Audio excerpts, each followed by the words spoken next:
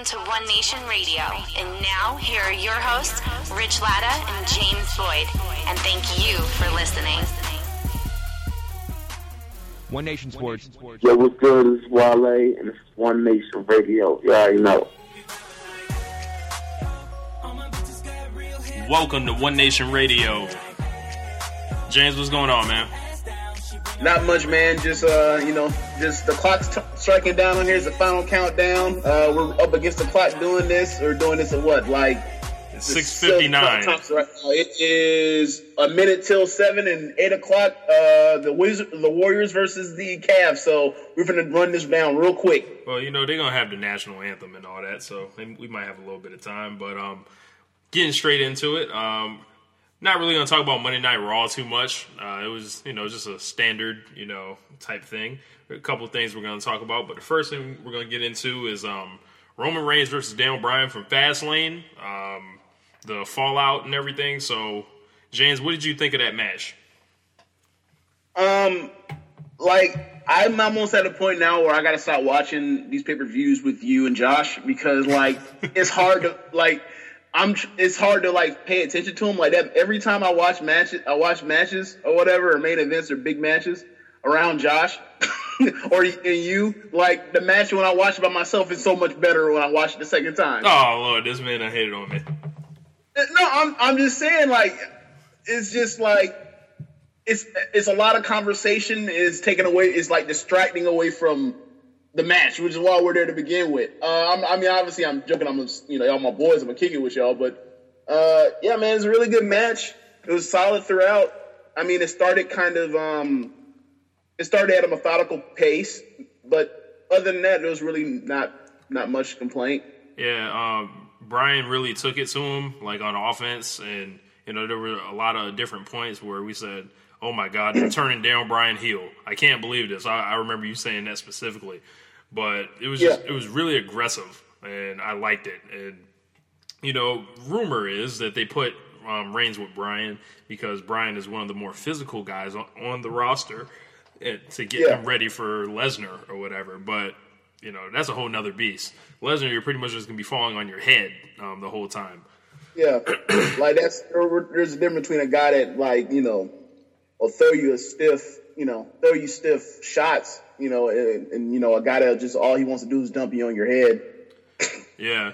The crowd in Memphis, I don't know if it was mic'd wrong or anything like that, but most of the night, they really they didn't sound like they were into it. But in the main event, I rewatched that match today. It looks like, it was a standard Brian, he had the yeses going and everybody, but it was odd because Brian dominated so much of it.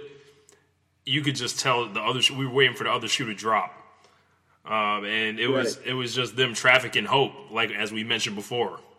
I don't like my emotions played with, James.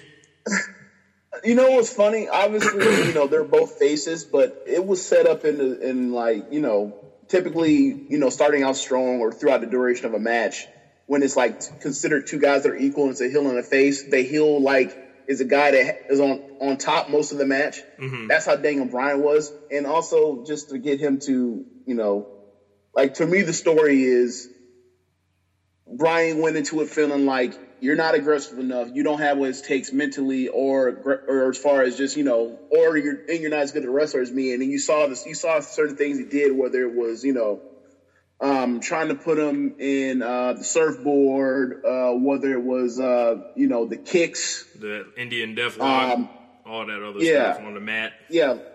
Yeah, I really think by the time they were both, trading between kicks and forearm shots, that's when you knew, that's the level that Reigns, in the storyline, Reigns has another gear that we just had, quote-unquote, never seen before, and Bryan brought it out of him. And, our initial thoughts at the finish, it was I was so defeated. I had told you guys it was a stark difference from the Royal Rumble where I was fired up, just I'm going to drop 10,000 words on these boys. But I couldn't even say anything. It was just it was so disheartening. Just as a Daniel Bryan fan, And normally we don't really get caught up in individual guys like that, but Daniel Bryan's special. And I think WWE knows that, but they're just not seeing it. Them knowing it and them taking advantage of it more than 1 year or 2 years in a row is a different thing. I don't necessarily agree with their decision to go with Reigns to start him out in this way, but I mean, it's their company, it's their prerogative. It's I don't agree, and I'm like everybody has their their favorites or whatever. Bryan's probably other than Randy Orton, like he's like of the guys since we started watching the game, those are my two favorite guys to watch wrestle. But like he'll get his shot around. Like he has to move up and down with the company. Like like think of it this way. Right now we have John Cena stuck doing the honors for Rusev right now. So oh my God, everybody has a role at different points, and like we'll get to that. Yeah, he'll get back around. Like I feel like he'll be back on top again eventually because given what we know, with this Reigns thing, like they're gonna have to do a lot of things to keep him hot. Like it's gonna take a lot of Bray Wyatts and Seth Rollins and whoever else they have on that heel chain to keep him hot. So like we don't know how long this is actually gonna last with Reigns or whatever. I'm not saying that I'm hoping or wishing for him to have a short run, because honestly, like if he ends up with a short run, they're gonna be scrambling and like it doesn't seem like they're the best panic, scramblers after, trying to figure out what they're doing. So, hopefully this works out for them. Right. Speaking of long runs, like, did WWE finally defeat the Yes Movement? Just with the apathy and, fans feeling defeated everywhere, like it just doesn't matter. Or is this just like we're putting a bookmark in this chapter? Well, I think honestly, what happened is we're talking about a guy, the most universally liked guy in the company currently, versus like the second or third most liked guy in the company. You know what I mean? Like it's in whatever order you want to choose as far as like being a face. It's Daniel Bryan. You would say one as far as across the board, whether it comes to the kids, the women, the men, the diehards, the casual fan that tunes in or whatever, because of his chant alone, right? And then you get Cena and Reigns, whatever order, and probably most likely Cena number 2 still. And then you have Reigns at 3 right now. And the issue is like, it was just a situation where people were just upset with Reigns because they haven't seen enough from him. Like they were seeing more and more. So it's okay. He just had a very, very good match with Daniel Bryan. Like we can't say he can wrestle. Like that's ridiculous. Is he not as good as a Seth Rollins? Obviously, but like it's just a situation where it was a bummer. Like the guy that we wanted, it wasn't what we got. Right. And at this point, like now, like even though he's not number one, like he was still loved by a lot of people. So like eventually we're gonna have to get over that. There's a lot of people upset. It seems like we're gonna have to deal with it. Like unless like that's what they want, and it's not like he's doing terrible stuff either. Did you get a chance to check out that the long Dave Meltzer piece? Yeah, I read both that you posted. Yeah, like it's that just like. It's stuff that we've, kind of said to each other, like, man, this feels mighty strange, like, this Bret Hart or Lex Luger type thing. But it's just, the way he broke it down was just so, I don't even know how to describe it. It was just like, damn. It was damning. For me, I feel like Reigns is in a situation where, because everybody always goes back to the past to try to look at parallels and analogies, like, Reigns is in a better shape than Lex Luger was back then, because Lex Luger was stuck in a situation of the parallel would be like, well, you say he's Luger because Roman Reigns could be considered the next John Cena the same way Lex Luger was supposed to be considered the next Hulk Hogan, right? Yeah. But ultimately, like they're in a better spot with their talent around somebody to actually make somebody stay on top for a longer period of time than, let's say, Luger after 94, and it's like, all right, after you fight Brett or Shawn, like, what else do you have? Like, hopefully, like, Undertaker's a face, like, Brett, like, Owen Hart really is only, like, hot when he's around his brother. What do we really have? What are we really talking about right now? Yeah. So, like, but the Reigns situation is, like, the Reigns situation is, like, he's in an unfortunate situation because it's Bryan. Like, if Bryan wasn't on TV, I still don't think he'd be getting this kind of, like, backlash, or at least the backlash at Royal Rumble. And then, I mean, it's Wayne then as far as hearing the crowd reactions, but it's just because, like, you know, it was red hot, people just being red hot heat when, you know, he won the Rumble.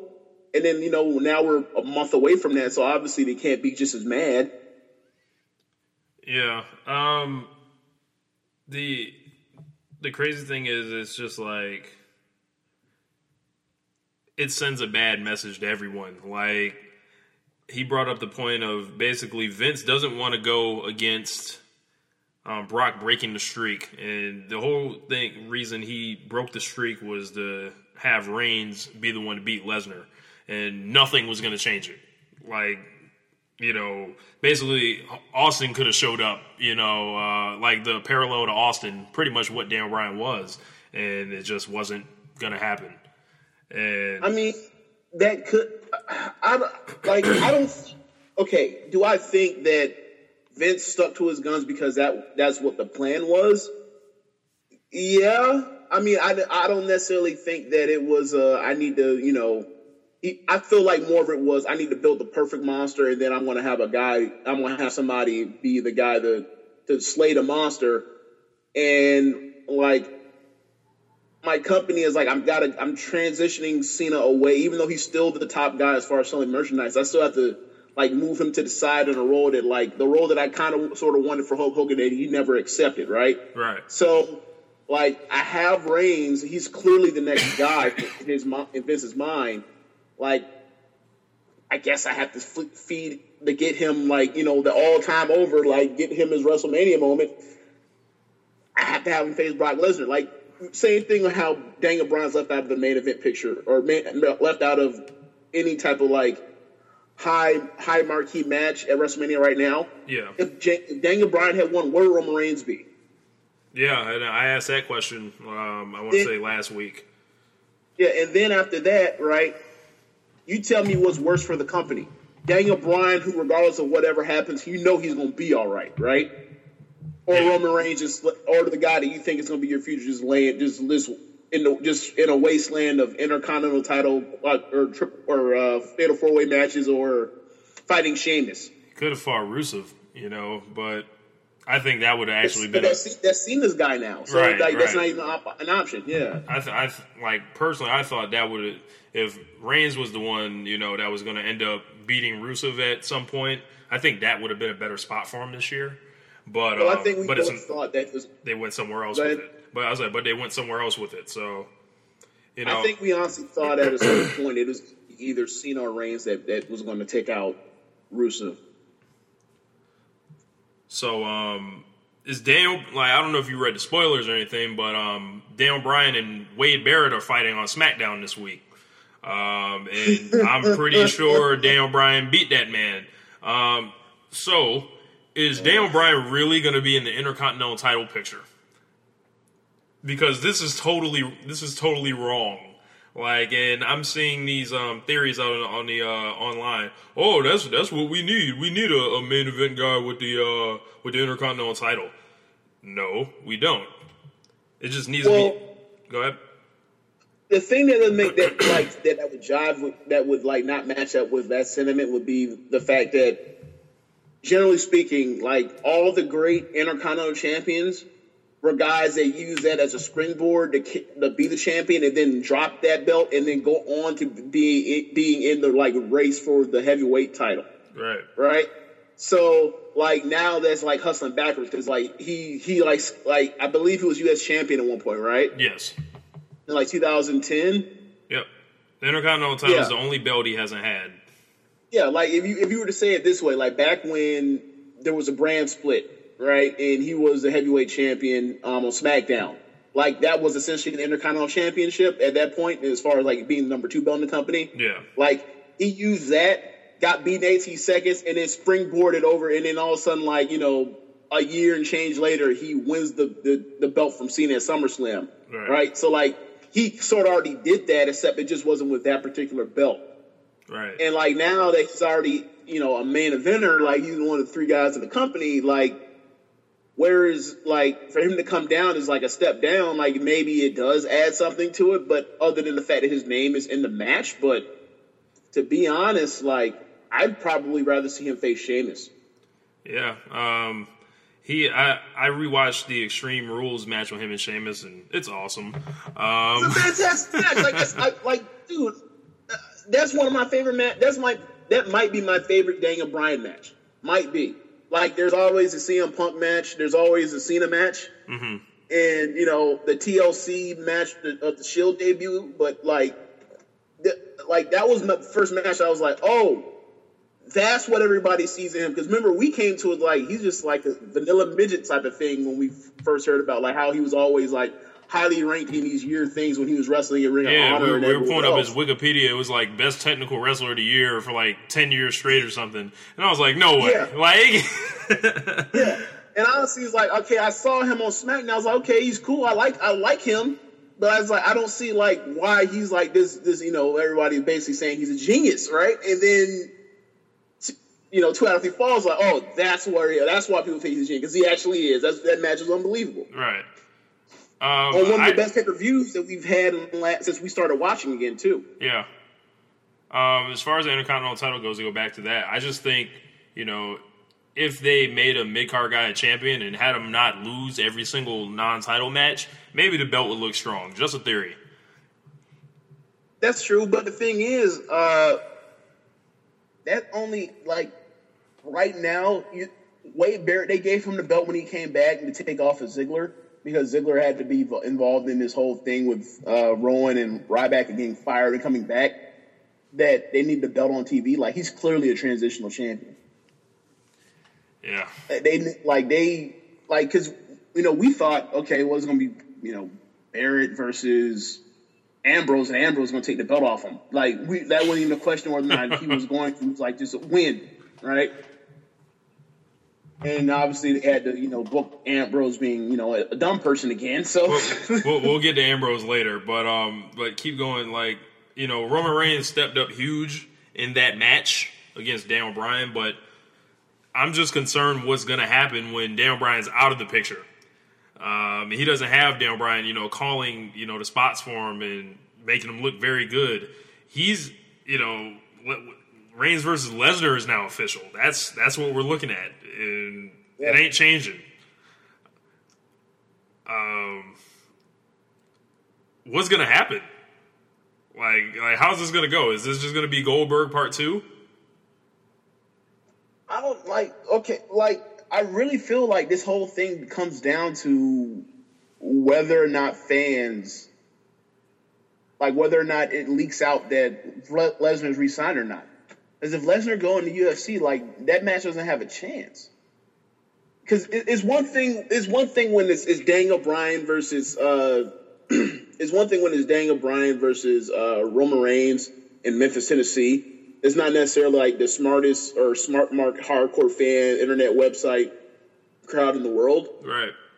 It's WrestleMania, which is like, as you know, people fly in from everywhere, spend money on them tickets every single year, and show up and do all those activities in whatever city they're in.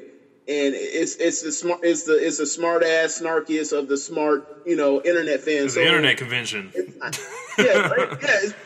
pretty much WWE actually, that's pretty much like it is. That's a wrestling convention a year. Like, everybody is in whatever city they, you know. So, like, you already know what's going to happen. If we don't have a deal on the table, it's going to be like, first off, it's a guy that shouldn't be in a main event. Like, I can hear the Hill Book trailer being made right now for WrestleMania main event. I can hear it right now. The guy that nobody wants in the title picture versus the guy that's leaving for real fighting. You know, and then it's going to be a whole, like, it's just going to be bad. Like, it has potential to be just bad. All the way around. Like, I would say, like, obviously you have the cash-in option, which leaves, the cash-in option, as always. You have the possibility, like, what happens if they let Brock leave, drop the belt, and then it's a vacant title? What happens if Brock decides to shoot?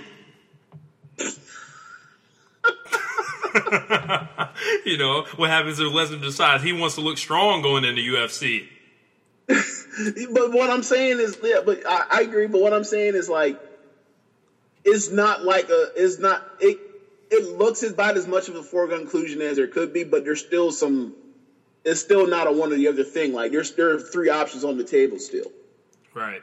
The promo the next night on Raw from Daniel Bryan, off the heels of the handshake and the "you better go kick his ass," was it too much? Because I just couldn't take WWE making Daniel Bryan go out there and give Roman Reigns a blowjob in the middle of the ring. What did you think of it? I loved all of it up until he said the "sir" part, and I was like, okay, sir, that's odd. You're older than him, that's odd. And then he gets out the ring, and then Paul Heyman calls him sir again, calls him sir as well. Yeah, and I tweeted a picture of Sir from Color Purple. Oh my god! And then he cuts this promo saying he's better than every all-time great wrestler in their peak year, pretty much in WWE history. Yes. Like, starting from San Martino on, it was like, okay, you need to stop this shit. This is ridiculous. That's bullshit, Paul. It did, and the thing was, like I was saying to you in a conversation, like after Raw, was just they did Reigns no favors by Heyman doing that. Like, Heyman was supposed to put him over by talk like how he did on that the quote unquote Snowgate episode of Raw, where he just talked about the lineage and how he's legit because of the lineage and the family and The Rock and and how he was the powerhouse of the Shield, right, and what he did in Royal Rumbles. Like, that was his claim to fame. Like, you can't take that stuff that's legitimate. You can't take that away from him at all. But when you get into my money is on Roman Reigns.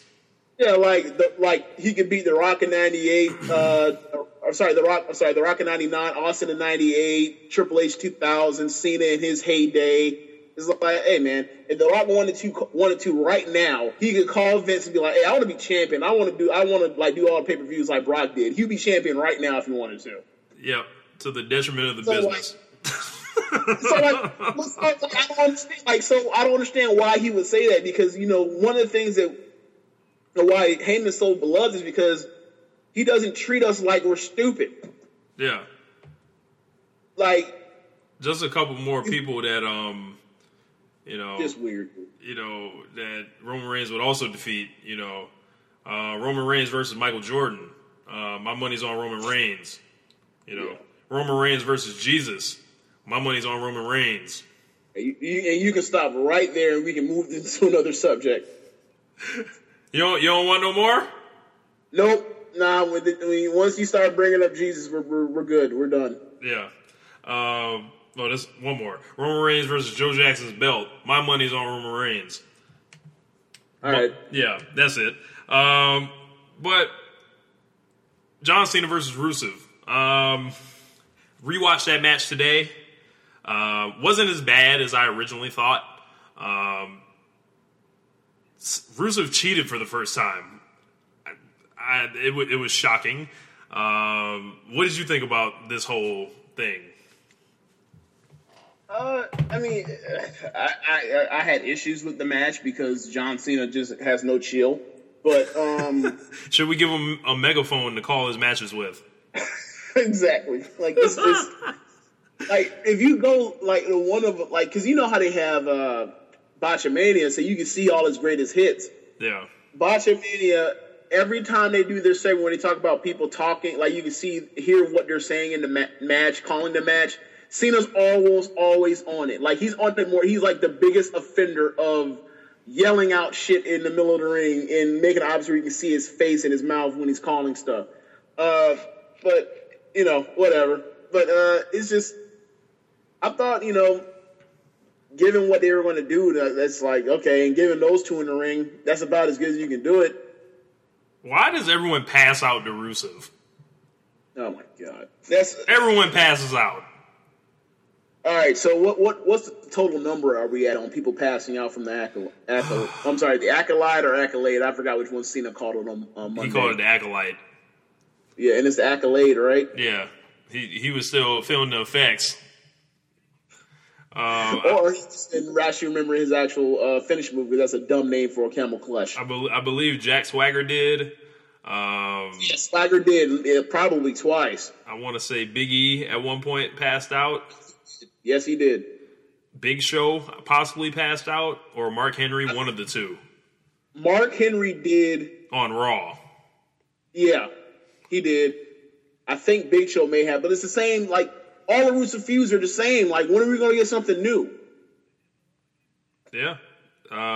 We might be stuck with them, James. Yeah. Like, I got a question, though, right? I just popped in my head today. Like, so are we doing besides, like, so when we're building all these heels, like, you look at the face stable, we were just talking about the top three guys. Mm-hmm. In your mind, like, just name me, like, you ain't got to be rank it or whatever. Just give me, like, the names of, like, the top heels in the company right now. I would say Rollins. Not counting Lesnar, right? No, count Lesnar. Okay, Lesnar, Rollins, Wyatt, Rusev, Triple H. Then it gets sticky from there. Big Show Kane, Luke Harper, Barrett. Yeah. All right, you can stop it right there, right? Why are so many of these heels all monster heels? It's what they build on what they know how to do. Like, it's just like, okay, we have. You mean to tell me the 4 to 5 top heels in the company? The ones that wrestle, right? Brock Lesnar, monster heels. Seth Rollins, like the only non-monster heel. Rusev, Wyatt, like, what are we doing here? Yeah, and those guys got to look strong to be monsters. Obviously, they're all, you know. Lesnar's nothing like Wyatt. Wyatt's nothing like Rusev, and but like why can't we find any other guys that aren't gigantic, that aren't what's going on? That's a good question, and it's because I don't if know. you don't have like monsters, we'll see what they do with Sheamus when he comes back. So that's true. We'll see what they do with Sheamus. But if you think of it this way, right? Like, if they're all monster heels, that means they got to be strong, right? Yep. So when do the faces get a chance to be strong? Never. Only one of them gets to. Only one or two of them gets to be strong. Like everybody else is getting fed to these monster heels. Obviously, Lesnar's not on there, but there's plenty of like Bray Wyatt and Rusev, especially Rusev. Rusev out here, come out here and smash out everybody. Yeah, drag you clean. What gimmick match would you most like to see him in at WrestleMania, or stipulation match? I know what I would like to see. And I quit match, so I know Rusev ain't gonna win. Look, I'd like to see a match where if Rusev loses, he goes back to Russia. Like, loser leaves town match. How about that?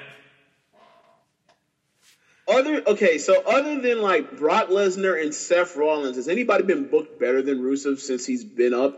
Rusev is undefeated. No. Rusev's probably been booked better than both of them. I'm asking you, like he's a heel that like only cheated once to win. Like, he rolls out the ring to set up matches. Like, it's really interesting. Also, more of the monster heel thing, NXT champion right now is a monster heel. I just think he's a bully. I don't know if you've seen what he did on NXT, but this man, not NXT. Yeah, this man like pulled Alex Riley from commentary and like threw him over the table. It was ridiculous. Like, It was ridiculous. Like, I think Alex Riley's going to start wrestling again and fight Kevin Owens, whatever, like as his TV program or whatever. Like, it's going to be interesting. But he's a completely different, guy than all those other dudes. Like, he's flipping and shit. But it's still the whole thing, like, gigantic dude, bad guy, like, and he's made to look strong. Right. Well, what we're going to do, we're going to wrap up this first segment. We'll be back and talk about Triple H and Sting, Bray Wyatt and Undertaker, and this week's news in wrestling, including Randy Orton being back, Dean Ambrose being dumb, Give Divas a Chance, and Rey Mysterio officially gone from WWE. So, we will be back. This is One Nation Radio. Listeners of One Nation Radio, the best listeners in the world at what they do. This is Rich, writer for WhatCulture.com, PWMania.com, and SocialSuplex.com. And I just have a few things I got to mention to you while you guys are listening to this beat. And before we get back to the show, while you're enjoying the show, I'm sure you're thinking, man, how can I help these guys out? They seem pretty cool. Well, there's a few things you can do, and they don't take long at all. We don't have a machine behind us or anything, so we just need you to subscribe to One Nation Radio on iTunes, and make sure you rate it 5 stars. If you enjoy it, leave a rating, tweet it to us at One Nation Radio, and we'll give you a shout out on the show. Words can't express how important this is. It gets the show to more listeners and helps grow our profile in the podcast world. If you would like to donate monetarily to One Nation Radio, visit onenationradio.podomatic.com and click the PayPal button on the right side. Anything you guys would be willing to give is a blessing. Make sure you guys follow us on Twitter. We do live tweeting on most Mondays and pay-per-views at One Nation Radio, at DangerRich32 with 2 R's, and at James Boyd ONR. If you're a fan of the show and you would like to book us on your podcast, drop us an email, radioonenation@gmail.com, or hit us up on the instant messenger on Twitter. If you'd like to read any of my articles on the aforementioned sites, you can find them all at richladawrestling.com, where my archive is. I appreciate everyone listening to the show. Let's get back to it.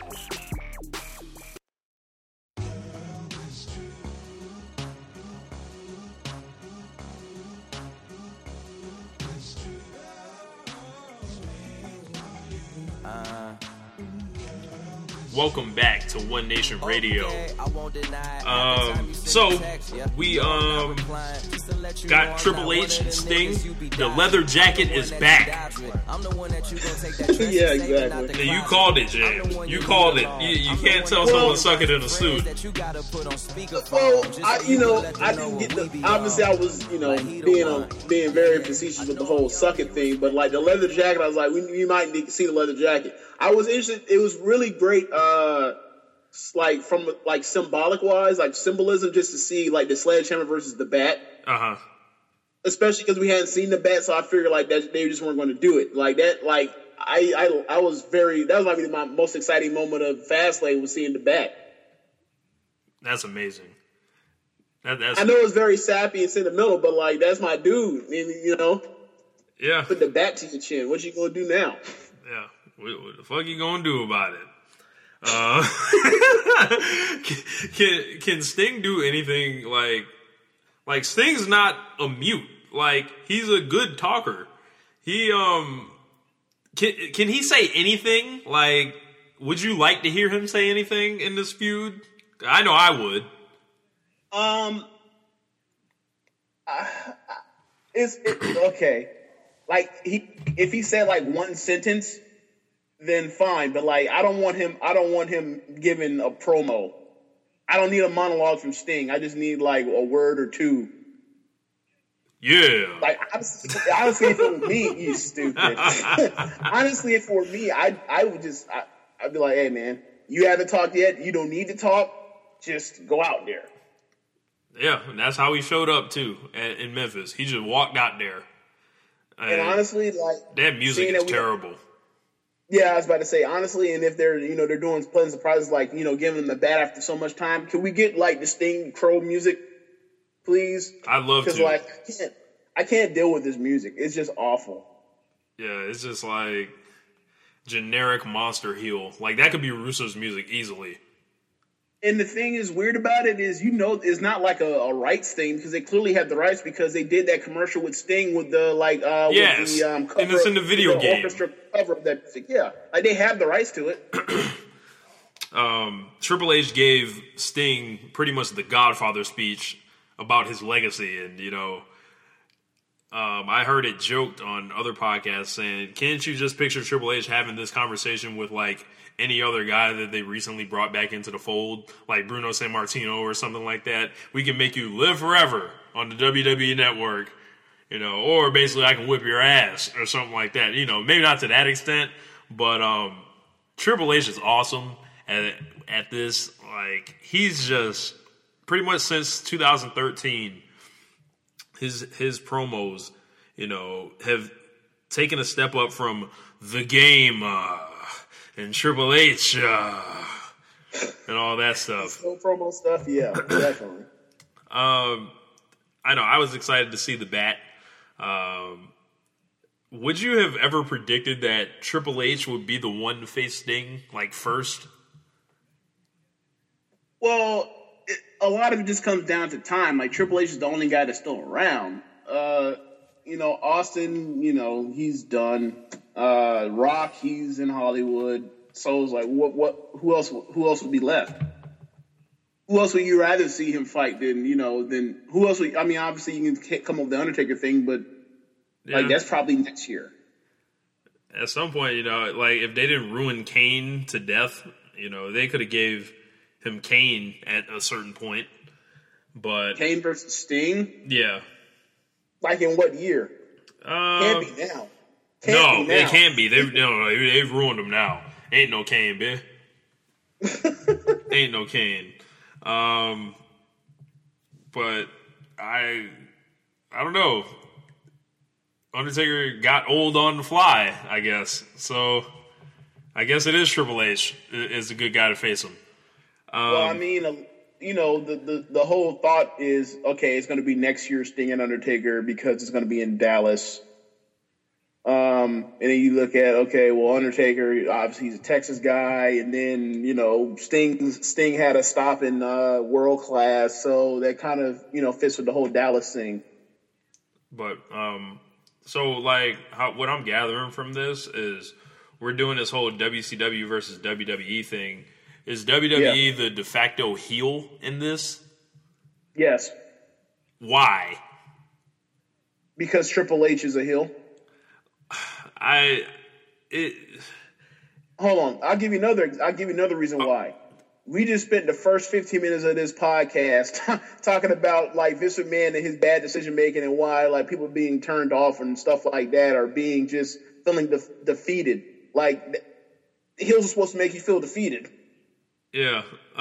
In this situation, like, they're always the good guy. Why can't they be the bad guy this one time? Or most of the time they're the good guy. Why can't they be the bad guy just this one other time? He's flying this flag for WCW, but it's like that y'all lost, bro. It ain't. It really ain't too much to fight for now. Well, I don't think it's as much. I don't think it's actually he's fighting for WCW. I think the story is like just like the vignette they showed on Monday Night Raw is he was basically like the crusader that fought for the right of what was going on inside of WCW. Right now, he's fighting for the right of what's going on inside of WWE. Whereas you can't like he stopped on NWO from running amok for a certain amount of time, or who's fighting NWO. Like right now, he's fighting the Authority, who's running amok on the main roster of WWE, like holding down guys like Dolph Ziggler. Like I think I said last week, but I'll add to it. Like Sting is fighting for Dolph Ziggler the way that Kanye West fights for Beyonce at award shows. Like he's just like, nah. Oh, there's injustice and there's Dolph Ziggler. I'm there. Right. Or Cena. Let me put on the jacket and let's go. Let's do this. Funny. That'd be awesome. They just use Sting like that. That would be ridiculous. Anytime somebody about to get buried, nope, here's Sting. Like he's the moral conscience of the WWE now, apparently. So he's like WWE's ombudsman. Like, do they have to do anything else for this feud to like turn it up a little bit, or like how can they keep this exciting? I mean, if I were them, I wouldn't hit this every single week.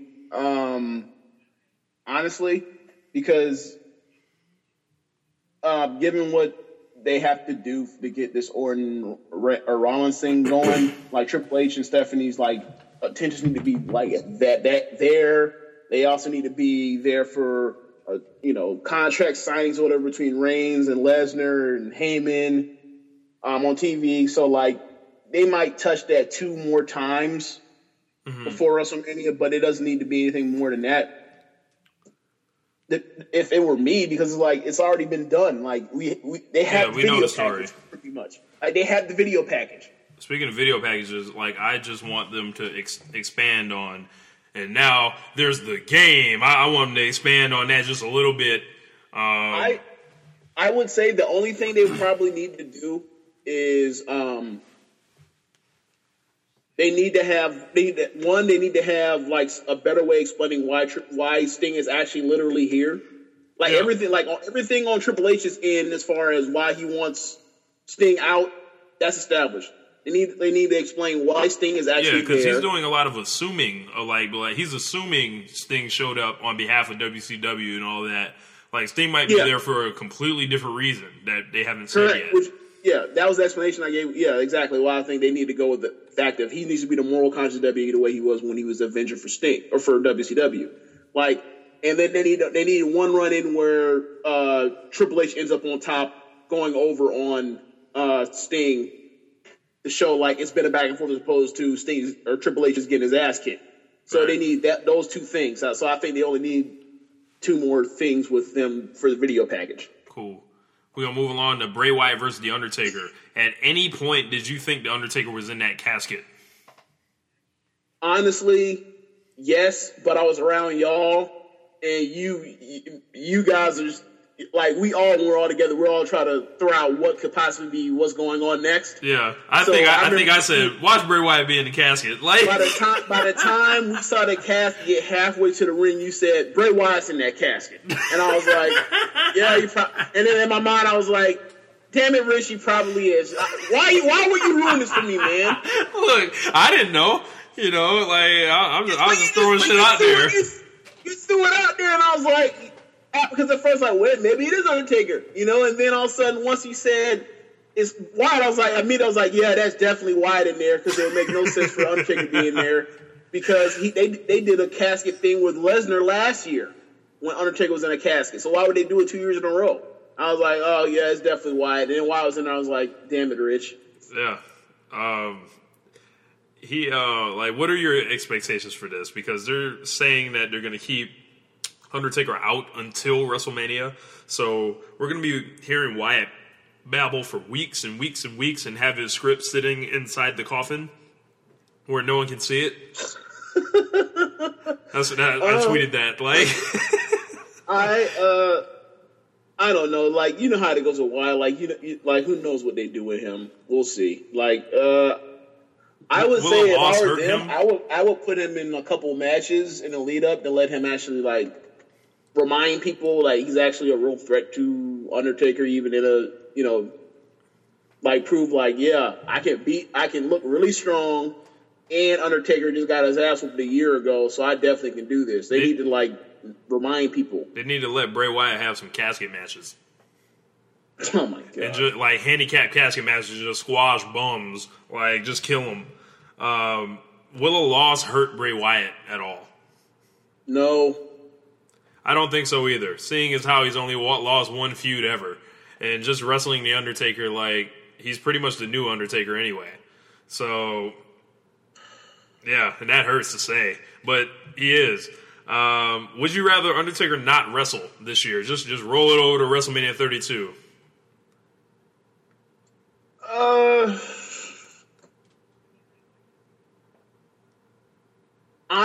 Right now, okay, do I want to see him or... Okay, I'll say this.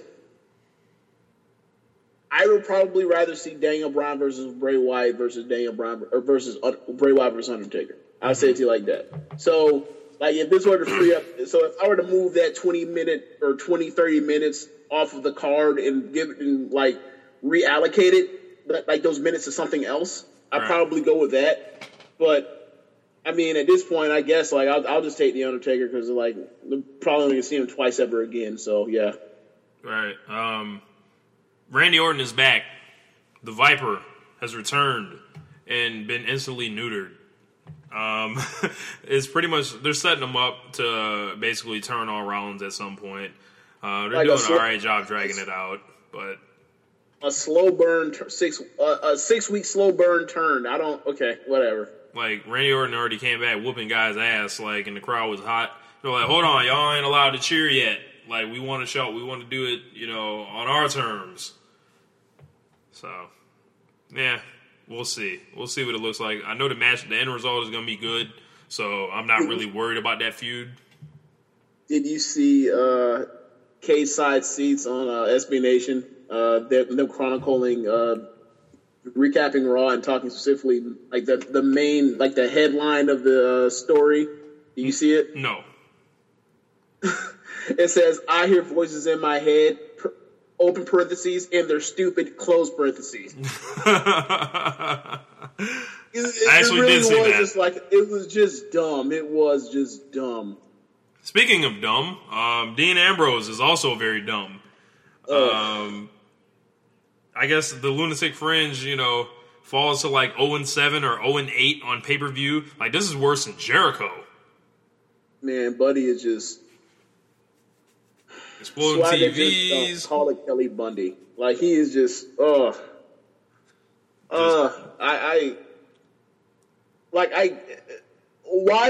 do that to him? Like, I don't know if they're trying to book him to be like a Mick Foley / blanking on the name from ECW. But like, is this whole thing is like he's supposed to be a guy that garners attention that never is supposed to win? He's not doing a lot of winning, and I think it's gonna hurt him. Tommy Dreamer, that's what I'm thinking of. Like, Tommy Dreamer was saying, like, he was never supposed to win the ECW title. He never wanted to, but they had to put it on because Taz was leaving or whatever, right? Uh-huh. So it's like his whole thing is he's supposed to be this guy that's supposed to like make you like this crazy guy, this crazy lovable guy that like gets in all these shenanigans, and then he sets his target on somebody and he fights him, and then he always comes up short. Is that his thing? He's going to be the guy that always comes up short to people? I sure hope not, because he was hotter than the sun in October during the death period of WWE last year. Like, he was hotter than the sun. Like, and he can, I think he's just a victim of circumstance. Like, he's on the outside looking in, like, as far as anything major going into WrestleMania. So, look for him to break back out in the summer. When there's no Undertaker, there's no Sting, there's no, Triple H. He'll break out. These are some real shitty circumstances they throwing in. Because it's one thing when it's like, okay, so lumberjack match, fantastic, you're losing. You're not going to be on Night of Champions, right? You're going to like. I think did he? Yeah, you're going to do the movie, right? Okay. Or did he just show up at Night of Champions? Yeah, he showed up. He showed up in the cab. Didn't pay the fare. Gets out, chases him, right? Okay, fine, whatever. Comes out is about to do whatever to Seth Rollins with the cinder block. Bray Wyatt comes out and fucks up a great match. Goes out there, goes to Survivor Series, and DQs because he wants to DQs against Wyatt because he wants to hit him with a chair. Yeah. They're supposed to be come over to the dark side. Like, what do you mean? I'm already on the dark side, dummy. Hold this. I'm like, don't you know I'm local? Like, what's wrong with you, dude? Go to TLC. I don't even remember what they did. Oh yeah, I remember the fucking flat screen. Yes, exploding TVs right in the face. Maybe you should unplug that first, Dean. No, I'm all right. In Royal Rumble, he makes the final, or he was the fifth guy. He was fifth guy that he gets thrown out by Big Show and Kane. One of those guys. This, like, that man don't win on pay-per-view, man. Like, if people are paying money to tune in specifically just for a special event, he's not winning. Yeah. He's just not. And I don't know why. unless he's with the Shield, unless he's with Reign, the powerhouse and the Architect, he's not winning. He's too crazy to win, I guess. He better go try to reunite with Roman. Do something. To give Divas a chance. We had a 30-second Divas match on Raw, and it sparked outrage on the IWC and Twitter, and even Rolling Stone wrote an article just about it. I just read about an hour ago. Yeah. This thing's like pretty huge. Like AJ Lee came at Stephanie's neck on Twitter. Well, wait, before you get to that, talk about like the Rolling Stones article. Like, what did it go over? Well, they basically said a lot of the stuff that we've all pretty much said online here. It didn't like provide context, like a history of women's wrestling as far as in WWE. It didn't do any of that, or did it do that? I'm pulling it up again right now. But just like the fact that like that got to, it's called NXT, where the women work. Like, and they're basically, it's focusing on the developmental branch, and they're actually, they're finding success with a novel concept, actually letting female wrestlers wrestle and treating them like, people. And then they talk about the success of it and juxtaposed to what's happening on the main roster with the Divas. Yeah. Right? I'm assuming. Yeah. Gotcha. I'm going to check it out. And it's pretty much like, and then they recapped a bunch of the happenings at NXT, but they've got to find, they have more women's talent now than ever. I may have missed a couple years where they were extremely loaded as well. But right now, I don't think the interest was there as the interest is there now. Like, the demand is clearly there. But and I think the demand actually started from the fact that I feel like what happened was the Divas division took off when NXT. I think what happened was people were just content with, okay, they normally have girls that there are people they're just out there just to be out there, or not to actually serve a real purpose other than to fill time. And then NXT, blew up, and then you see how they make use of the women, and it's more like hey dude, like they're doing this on developmental. Why the hell aren't y'all doing this on the main roster? I think that's what happened. I think it was more like the light bulb went off for people. Yeah, like you're just like, wait a second, this can actually be done, and like you actually have women on the roster that we've seen showcase that they can do stuff where they can flash brilliance. So like, why aren't you guys utilizing this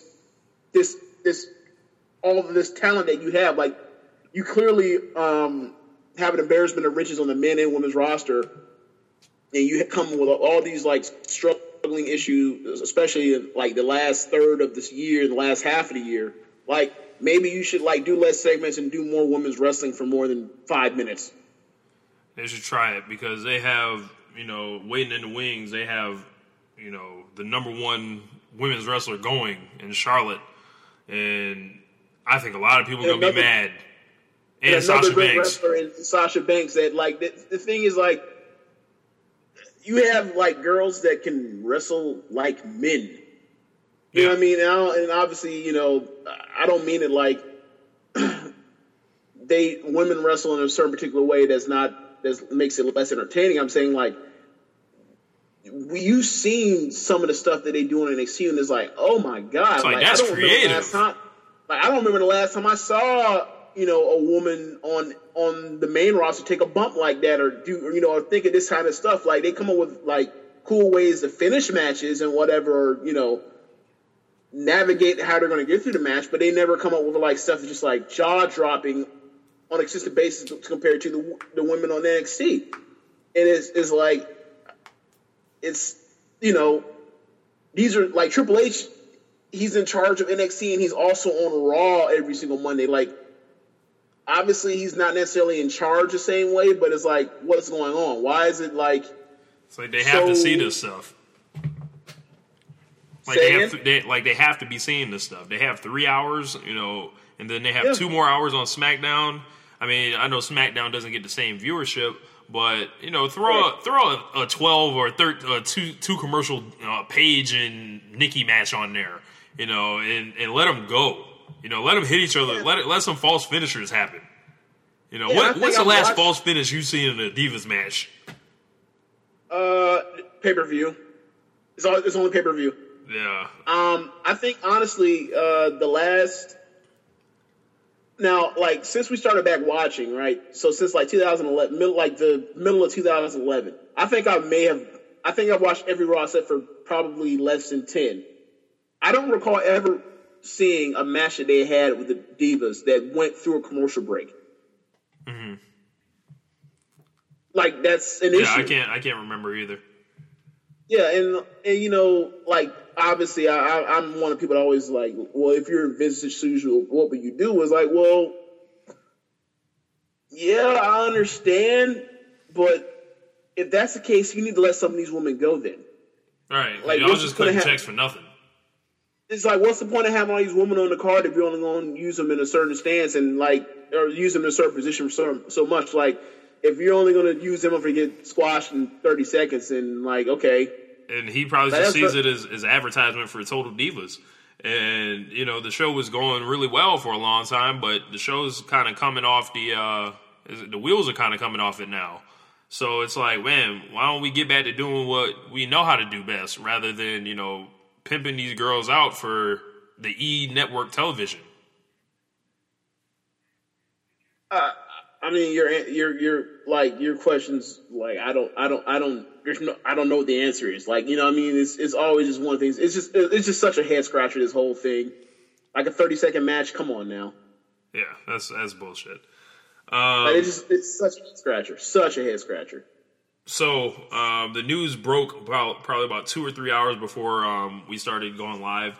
But Rey Mysterio is officially gone from the WWE.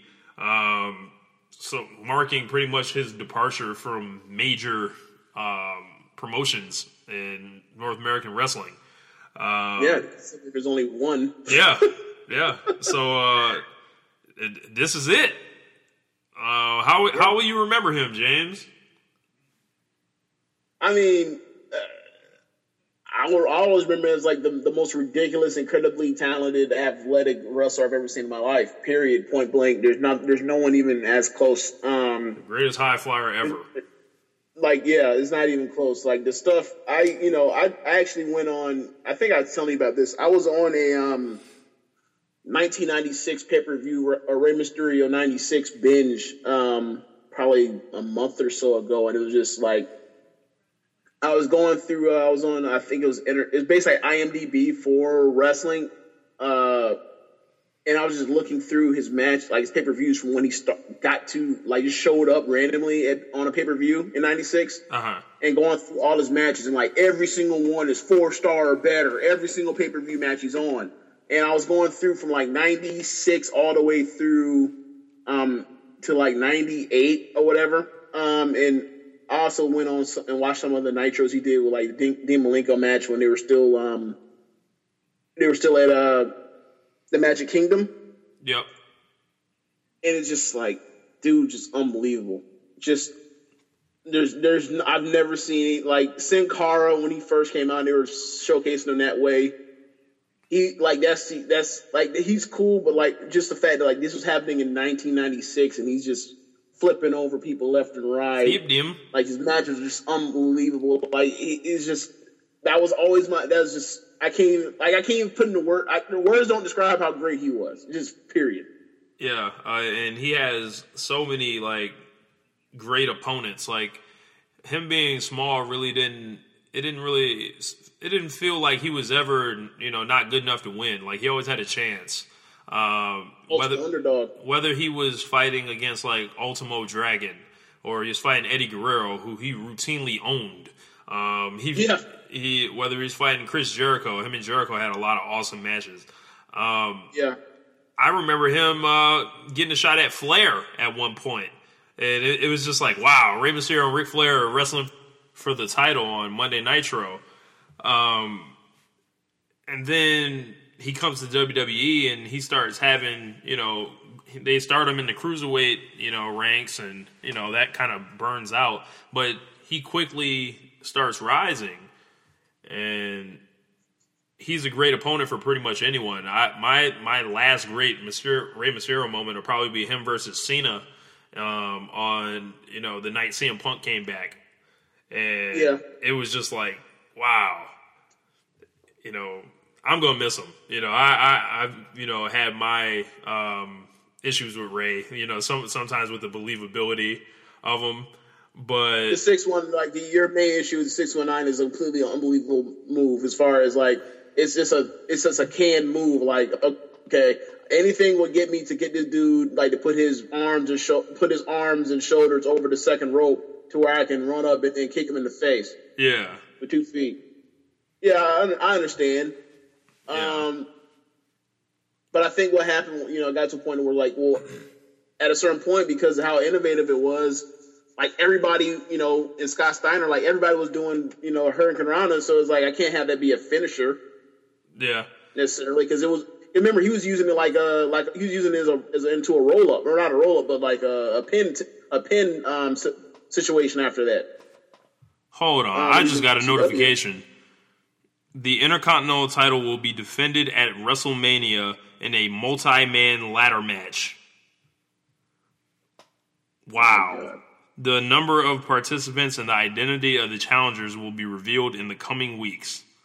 Please don't let Daniel Bryan be in this match. So, like, they're also going to have the Battle Royal too, aren't they? Yes. This is just... this is so adjacent. It just... Like, okay, whatever. Like, if I'm Bad News Barrett, I have to feel screwed, don't you? This is a kayfabe question. Don't you have to feel screwed if you're Bad News Barrett? Yeah. If you're Barrett, you're like, man, y'all gave me this belt just to put me in a ladder match. Really? I got to do this. I don't know, man. Okay.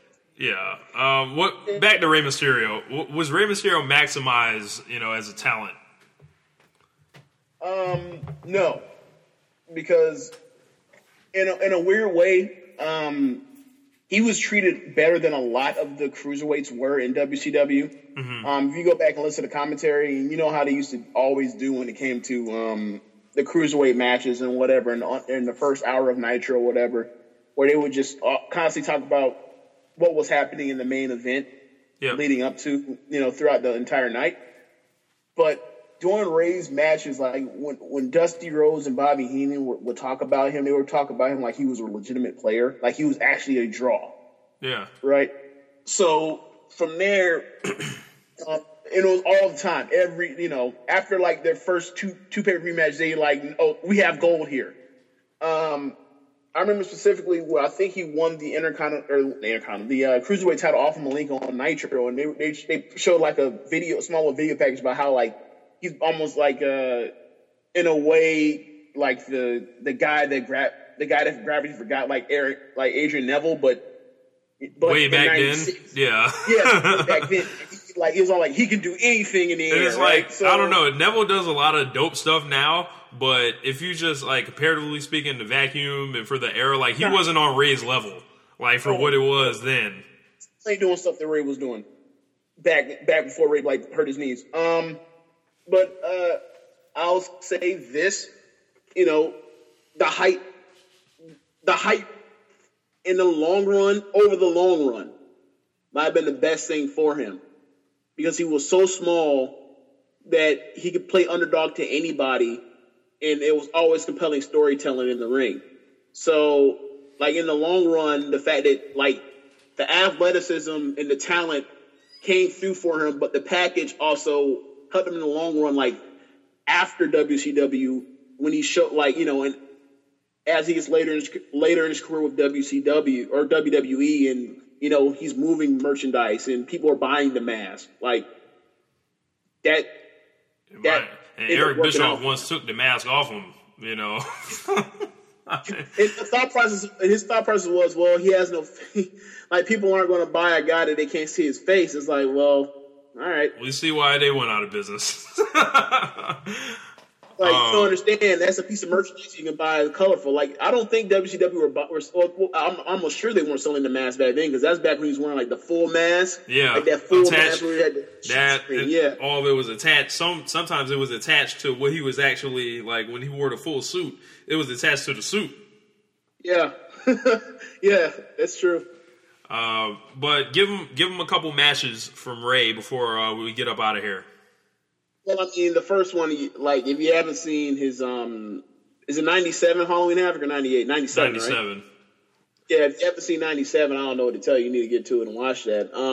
Like, I was having a conversation with, I think either you or Josh, and I was saying, like, if you were going to show a person that's never watched wrestling a match that, just to grab their attention, and it's not like, Hell in a Cell, Foley going over the top rope is a regular rules match, that would be on the short list of greatest matches for someone to see, because you see the athleticism of wrestling, you see the storytelling, you see the stakes involved with the championship, and and also the fact that it was championship versus mask. Like, you see, him and Eddie were just going nuts, and some of the stuff Eddie and Ray were doing was unbelievable. Like Eddie could have made one false step and Ray could have broke his neck. And vice versa. In a couple of occasions. Yeah, in a couple of occasions. Yeah, it's just unbelievable. I'll say check out his triple threat match where he won the World Heavyweight title at WrestleMania 22. That's exactly what I was going to say next. Also, check out him and Kurt Angle from SummerSlam 2002. Yeah, his stuff with any of his pay-per-view matches, 96 through 98 on WCW. Like, anything, it didn't matter who it was, whether it was somebody you never heard of like Super Callow, or it was Ultimate Dragon, or was especially Psychosis. His match with Psychosis was nuts. That's like his Jerry Lynn to Rob Van Dam. Yeah. The ECW match in particular, the 2 out of 3 falls, I think Psychosis actually wins that match, but doesn't matter. Like, yeah, it doesn't matter. Like, they're crazy. It's just, the dude was just amazing. Yeah.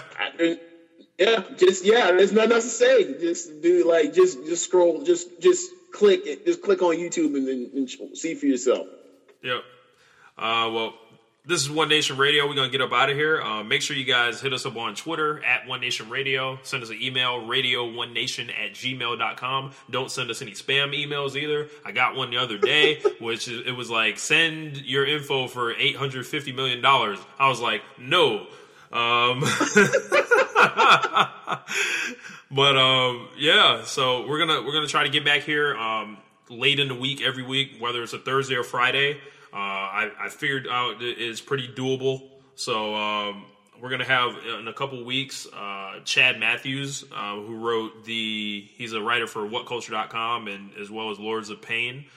He wrote the WrestleMania era book. He just re-released it. And it's pretty much like the Book of Basketball from Bill Simmons, where he ranks players' greatness in a pyramid, and from 90 through 1, Chad Matthews does it, and it's probably he's one of my influences. He's been writing online for a really long time. He's been cool enough to come on the podcast, and he'll anytime I have a random question just about anything wrestling, he's always been cool about it. So James, make sure you check out that book if you haven't already. We've talked about it a bunch, but I put it in the Kindle thing. But we're going to have him on, and look out for some big things during this WrestleMania season. Make sure you check out the article I put out, 10 most hilarious moments in WrestleMania history. It's on PW Mania right now. Got anything to add, James? No. One thing. At what point do you think Ray will be in the WWE Hall of Fame? Rey Mysterio should put him in this year. Why not? I agree. He's clearly a first ballot guy, but I'm saying at what point do you think they he was going for his release for a while. They didn't want to let him go, and they finally let him go. He'll probably be within the next 3 years, because they'll start running out of guys pretty much before guys like Undertaker retire and stuff like that. They'll go through a little dry period, and I think Ray will get his call then. Okay. But besides that, anything to add, James? Nah, that's all. All right. This is One Nation Radio. Peace. Later.